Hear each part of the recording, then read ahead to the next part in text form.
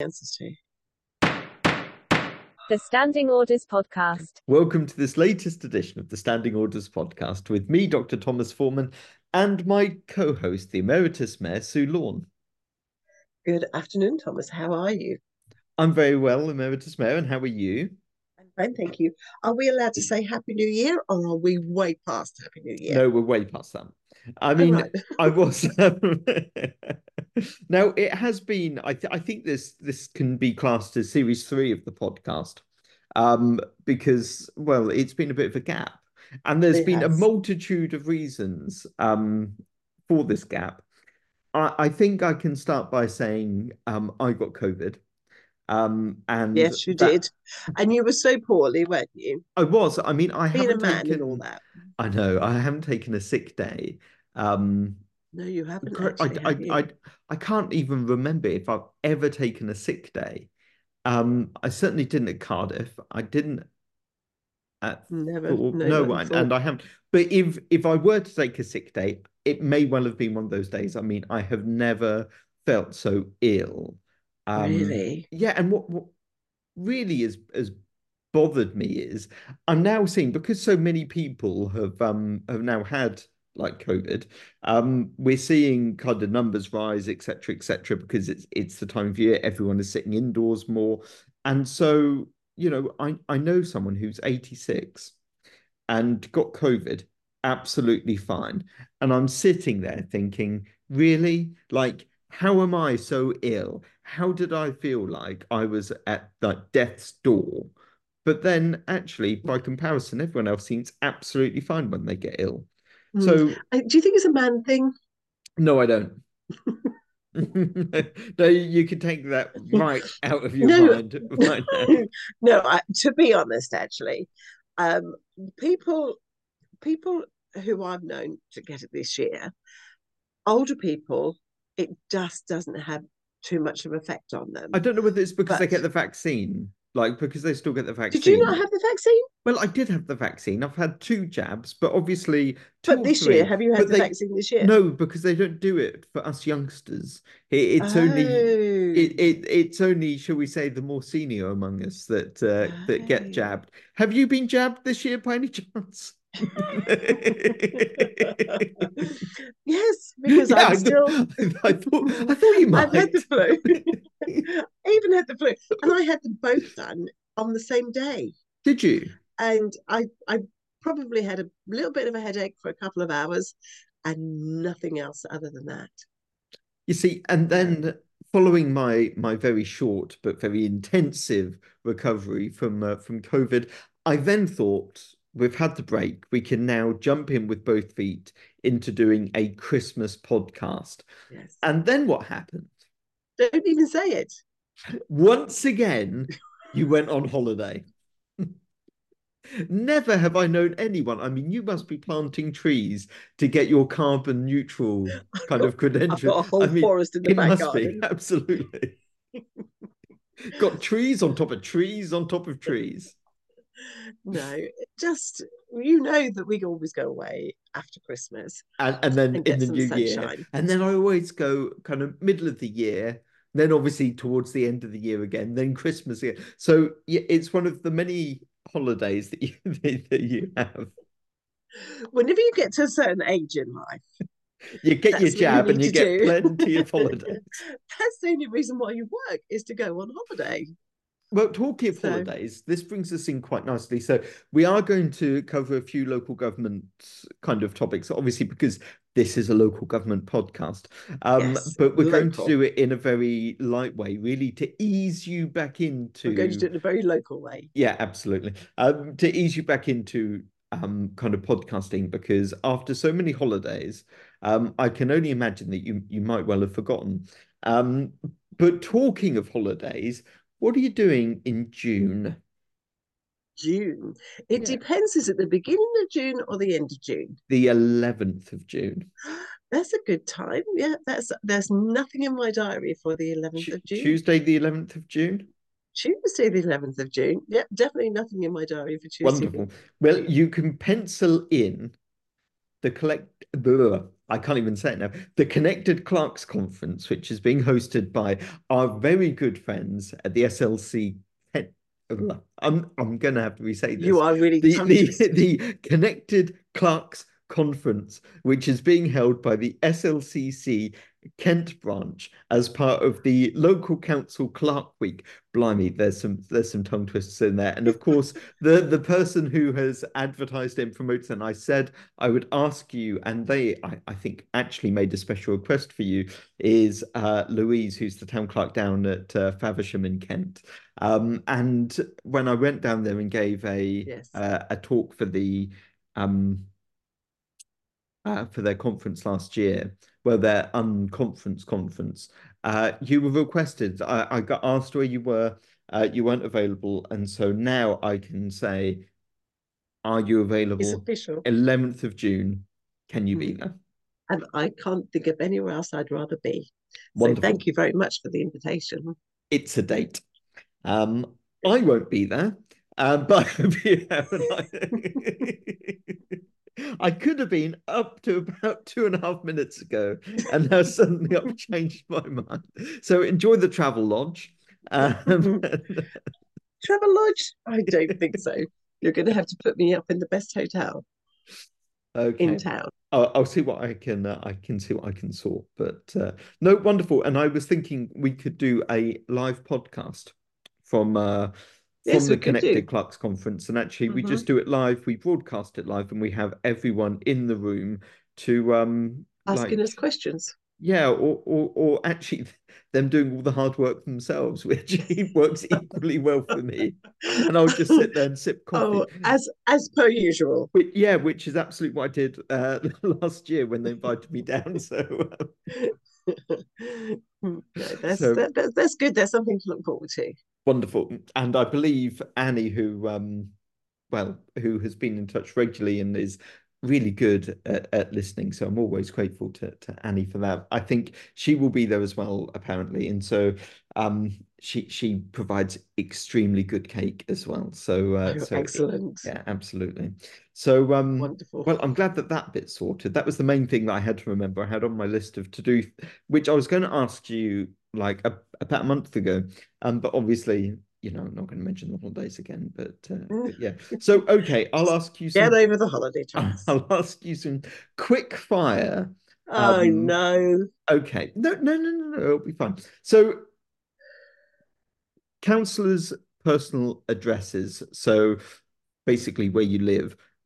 Do you think that they should be withheld in certain circumstances? Would you like monitoring officers to be able to withhold that information? Or do you think that local councillors should have their addresses in the public domain, irrespective? Because there's been some concern, particularly around discrimination and people who have protected characteristics, as well as just basically anyone with councillor in front of their name being the target of abuse. I Hmm. mean, were you happy having your address in the public domain? Yep. It didn't bother me at all. Well, I And mean, they'd have to be pretty fierce to come and take you on. I mean, it would be.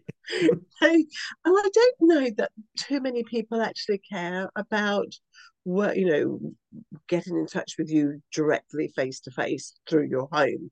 The majority of residents would be aware that there's a process that you have to go through, and it's not to go knocking on somebody's door saying, "Can you do this or can you do that?" Um, so it's not just simple. Yeah, I think that they should be there or they shouldn't. I think when it comes to elections, people want to know that if you're standing for an election, local, town council, parish, or district, then they want to know that the person that they're voting for is local, knows what the local Yeah, issues are. I mean, when you're Um, voting, I mean, it does. They have the option of before you're elected. So on the like electoral information that goes out, mhm, it says something, for instance, like candidate lives in this constituency or yeah, candidate and lives it's in at this this ward. district or Yeah, um, absolutely. So you but that have that doesn't actually. anonymity But if it's prior for yeah, but if it's for a district council, you don't have to live in the in the town ward. or the No. area that you're representing. Um, and again, because it's more whenever I first stood for the district, it wasn't in the town that I'm living in, No, but it no. was just a few. It was just a few minutes up the road. It was quicker for me to get to that area than it was for me Oh, to don't get into even the say city. it. so so so that side of it wasn't a major issue. But so district, I don't think it's horrendously, important that the address has got to be there. But whenever you're in relation to the town or the parish, I think it is important. But it's just me. I wouldn't put myself forward if I was going to keep my address a secret. I wouldn't. There's nothing that nobody could ever approach me for or talk to me. I wouldn't particularly want for my family somebody to come knocking on the door saying, "Oh, what are you going to do about this?" or whatever. But I think that if you have a pretty good communication system through the town council office or through your emails, I think that there shouldn't be any need for, if you answer your emails reasonably quickly, or the town council But office I addresses mean, things reasonably quickly, there wouldn't be any reason for you to need someone to come knocking on your door to talk to you. I don't think it would be the default that addresses are withheld. But I mean, would you like the option of it? And I guess I'm thinking, there are candidates who, maybe have been police officers who maybe have done other Yes. jobs that also Mm-hmm. makes them slightly more vulnerable, Mm-hmm. as well as potentially having protected characteristics, or just Yeah. generally, they've received a lot of abuse, they've received abuse online or whatever, and they just want their address Mm-hmm. taken out. Do you Mm-hmm. think that there should be a mechanism there for monitoring officers to do it, even if you yourself never felt it was necessary? Yeah. I, yes, I think that if somebody was, for example, a police officer in their previous life, and they didn't particularly want certain members of the community to know where they lived now if they've retired. I don't think that you can do you. I don't think you can stand if you're a serving police officer. Can you? I'm not sure that you can actually stand for election if that's the situation. Mm. But I'm but not. yeah, you. I'm not sure if I that is an guess exclusion. I think well we'll have to look into that for the next time. But yeah, so I think that it is important, I guess, best that somebody has that opportunity. But I think that you would then risk if somebody thought that you were withholding your address because you didn't want the public to know where you live. I think that might just go against you whenever it comes to the election. And to be honest, actually, when the last election, and I was telling at the polling station local to me, Hmm. I had somebody who actually came up to me and she said, "I've seen the one of the party's leaflets, not my party, but another party's leaflets, and the majority of the councillors standing for election had withheld their addresses." And she said, "I would not vote for them because they'd withheld their address." Really? Hmm. I'd I find forgotten that that, really but strange. yeah. Hmm. So I think, as I said, I think it doesn't matter too much in the district, but I think whenever it comes to town or parish, then residents want to know that you are local to the area. Okay, here's your second question. Do you think that there should be an automatic presumption that town councillors and mayors, hold on, let me rephrase that. Do you think there should be a presumption that town councillors get an allowance like councillors do at district? And do you think there should be an additional allowance for the mayor and deputy mayor? Mm-hmm. I think that, yes, I think it's really important that parish town councillors should get some kind of an allowance. It's You see, again, you it's surprised me. There was a really good piece written by a couple of town clerks. Ian Morris, who I think from memory is the clerk to Peterlee Town Council, and Mark Smith, who's the chief exec at Chippenham Town Council, both kind of clerks to two pretty sizable town councils, and they make a really persuasive argument as to why pretty much town and parish councils now can't really afford not to pay a basic allowance to their members and potentially an additional allowance as well to the mayor. I think they make kind of five key points, which I won't go into in any great detail because basically I think it's more important for people to go and actually look it up. It's been featured in the SLCC and I think elsewhere as well in another magazine, but they highlight the lack of diversity and actually that there could be some issues under the Equality Act. And actually, they highlight the lack of diversity and encourage councils to do an equality impact assessment just to actually see whether or not paying an allowance is having a detrimental impact on the diversity of the council itself and the potential for people who are underrepresented gaining public office. They outline the difficulties in terms of the lack of equality, the lack of engagement and involvement, the lack of respect and civility, and kind of moving away from that kind of Vicar of Dibley style image of parish councils. And also they outline, which to be fair, I hadn't even picked up on, an issue around kind of expenses and, seeing whether some councils aren't paying an allowance, but they're doing it via other means which should be taxed but isn't, and actually whether that's going to cause problems in the future. So I thought, actually, reading this, I don't know what Sue would think. No, and take me back probably 10 years ago, I would have said, no, you're doing this, you're volunteering and you're doing this at the goodness of your heart for your community. But the I think the difference in the past 10 years, how things have changed, is that you do spend an awful lot of time, um, I guess, printing things out, or it's an allowance. I'm not saying that you should get a wage for it, but I A think that you basic should allowance. get, yeah, just an allowance, just that covers your the costs of whatever you're doing, petrol.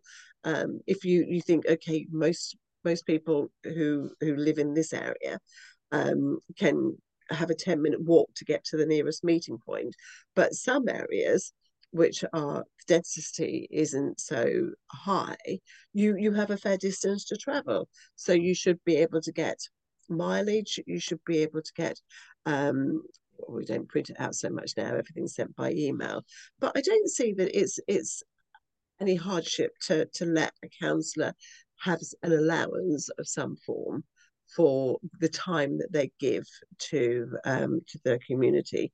I don't think that the district council pays anywhere near enough for the work Mm-hmm. that a councillor has to do, that side of things. And as a local town parish councillor, you don't get a penny, do you?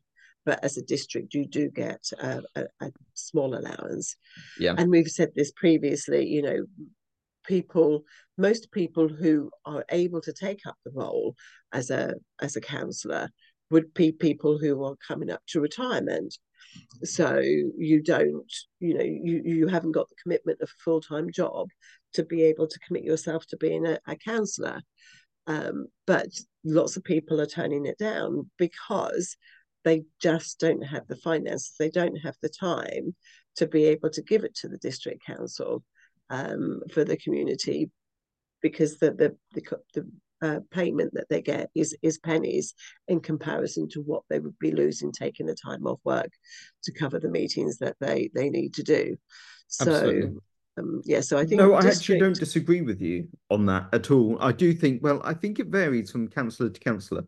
But I do think, you know, it's a really difficult thing because a lot of councillors, especially at town and parish level, they like to, and this sounds awful, they like a bit of martyrdom. That, we're volunteers, we don't get paid anything, Mm, we don't get any allowances. But as soon as they do, um, it then becomes slightly more expectant, I think, from the public that they'll see mm, something. Whereas actually, I think that there is a strong argument. I think this is one of the main points that was made, is that, we need that diversity of experience. We need to be able to draw people in who are going yeah. to actually, be able to fulfill the role. We get younger people in with less, with kind of different experience. And I think it is what you said, which is you do tend to get older people coming in to be counselors, and it's kind of like the next step. Mm-hmm. Whereas actually, we don't. necessarily want that to be the kind of traditional career path to be a counsellor. And actually, there's Mm. nothing wrong with being counsellor at 18, 20, 25, because it's actually It's just it. bringing different perspectives into the kind of into the meeting and into the discussion.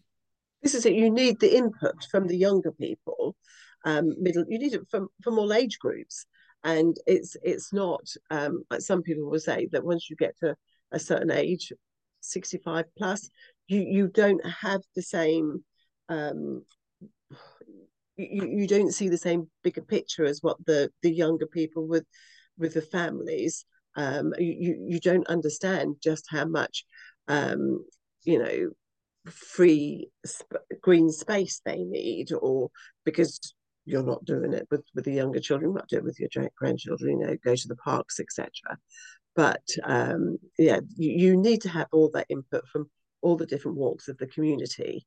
And unfortunately, the majority of younger people just don't see that they have the time to put into the commitment that it needs. And again, if you're going to do this, I've said this so many times, if you're going to go and do the job, you have to do it properly. You have to know everything about every section of the community that you're going to be involved in. If, planning has always been the most contentious Hasn't um, it? subject that has ever come up. And you need to know if somebody comes along and says, "Oh, I see that they're building 400 houses in the field behind me," and you don't know anything about that. That's not very good. So you need to be involved in all walks of it, and that all takes time. The time that you're going to just read the minutes of the past meeting that you've just been involved in, the agenda of the one that you're coming up to next. It all takes time. I've said to you this before. The fact Absolutely. that I'm not doing that anymore. Sunday nights are just so different. I don't have to sit down for hours on a Sunday evening and work out what agendas I've got to read up on for the rest of the week. That's made a hell of a difference in life. So yeah, you need to have people who are committed to doing that. And unfortunately, I think people are disillusioned as well. I think that sometimes, they just think, well, it's nobody's going to listen to me. Nobody's going to, get involved in what my issues are, and they need to know that it's out there. You want to take up the challenge. You want to go forward on whatever issues you want to. You've got every right to stand as a counsellor, but we do need a lot more younger people to do it.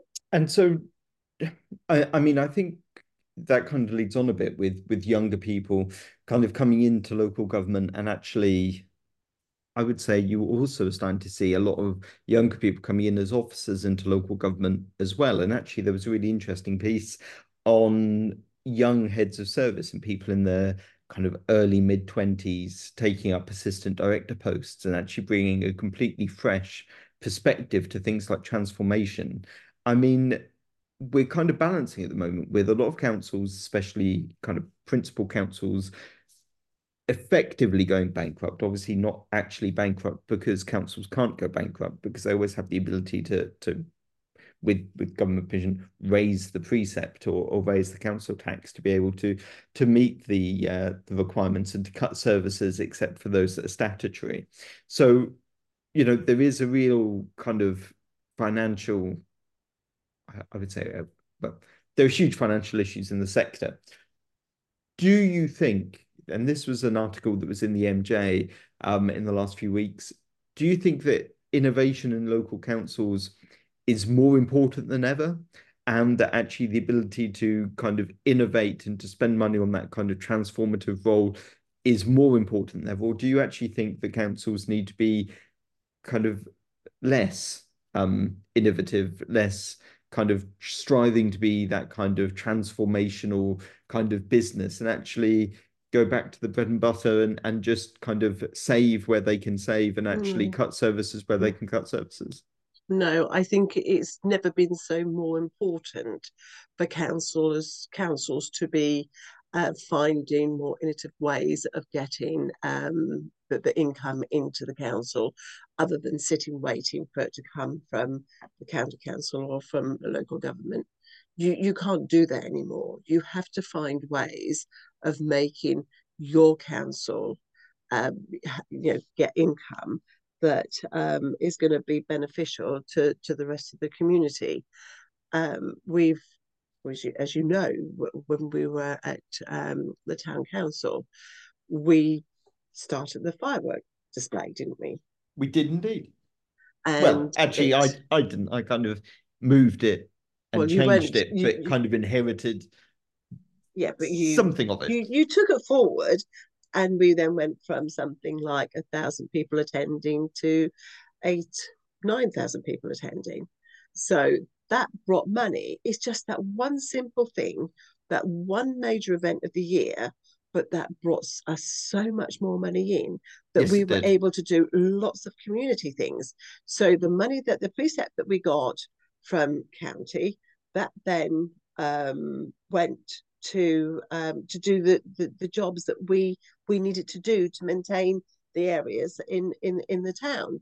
But the money that we received from the firework display, that then gave us to be able to put Christmas lights up, to be able to do, events throughout the year that still meant that everything was free for the residents, but just that one major event of the year where people had to pay, and it was pennies that people paid to come and see that fireworks. That then Well, technically, accumulated it was actually pounds. I mean, pennies. it actually wasn't pennies. It was It pounds. was lots of pennies. But I mean, no, I think It you're was right. I mean, but are £5 you? worth of pennies. I mean, we're seeing the use of AI more in local government. Um, I mean, do you think that AI has, do you think AI will be good for local government? Do you think Oh, that it I don't know. has? No? Oh, okay. I Well, don't that's know. at No, least I that's don't. honest. No, I don't. I don't know. I just think that, are you then going to lose the personal touch? The personal contact. Is Yeah, everything is changing, and you can do so much. You look at how the banking system's working, for heaven's sake. And when was the last time that you ever spoke to anybody, um, to a human being, whenever it came to any issues with banking? But I don't want to see councils going down the route that, yeah, you have to go online and you have to do this. You have to do it for GP surgeries, for heaven's sake. I don't want to see that, you don't get to speak to anybody. Thank you for listening to the Standing Orders podcast by Belated. Please like and subscribe to get your weekly edition. You can suggest topics by emailing podcast@poletizconsulting.co.uk.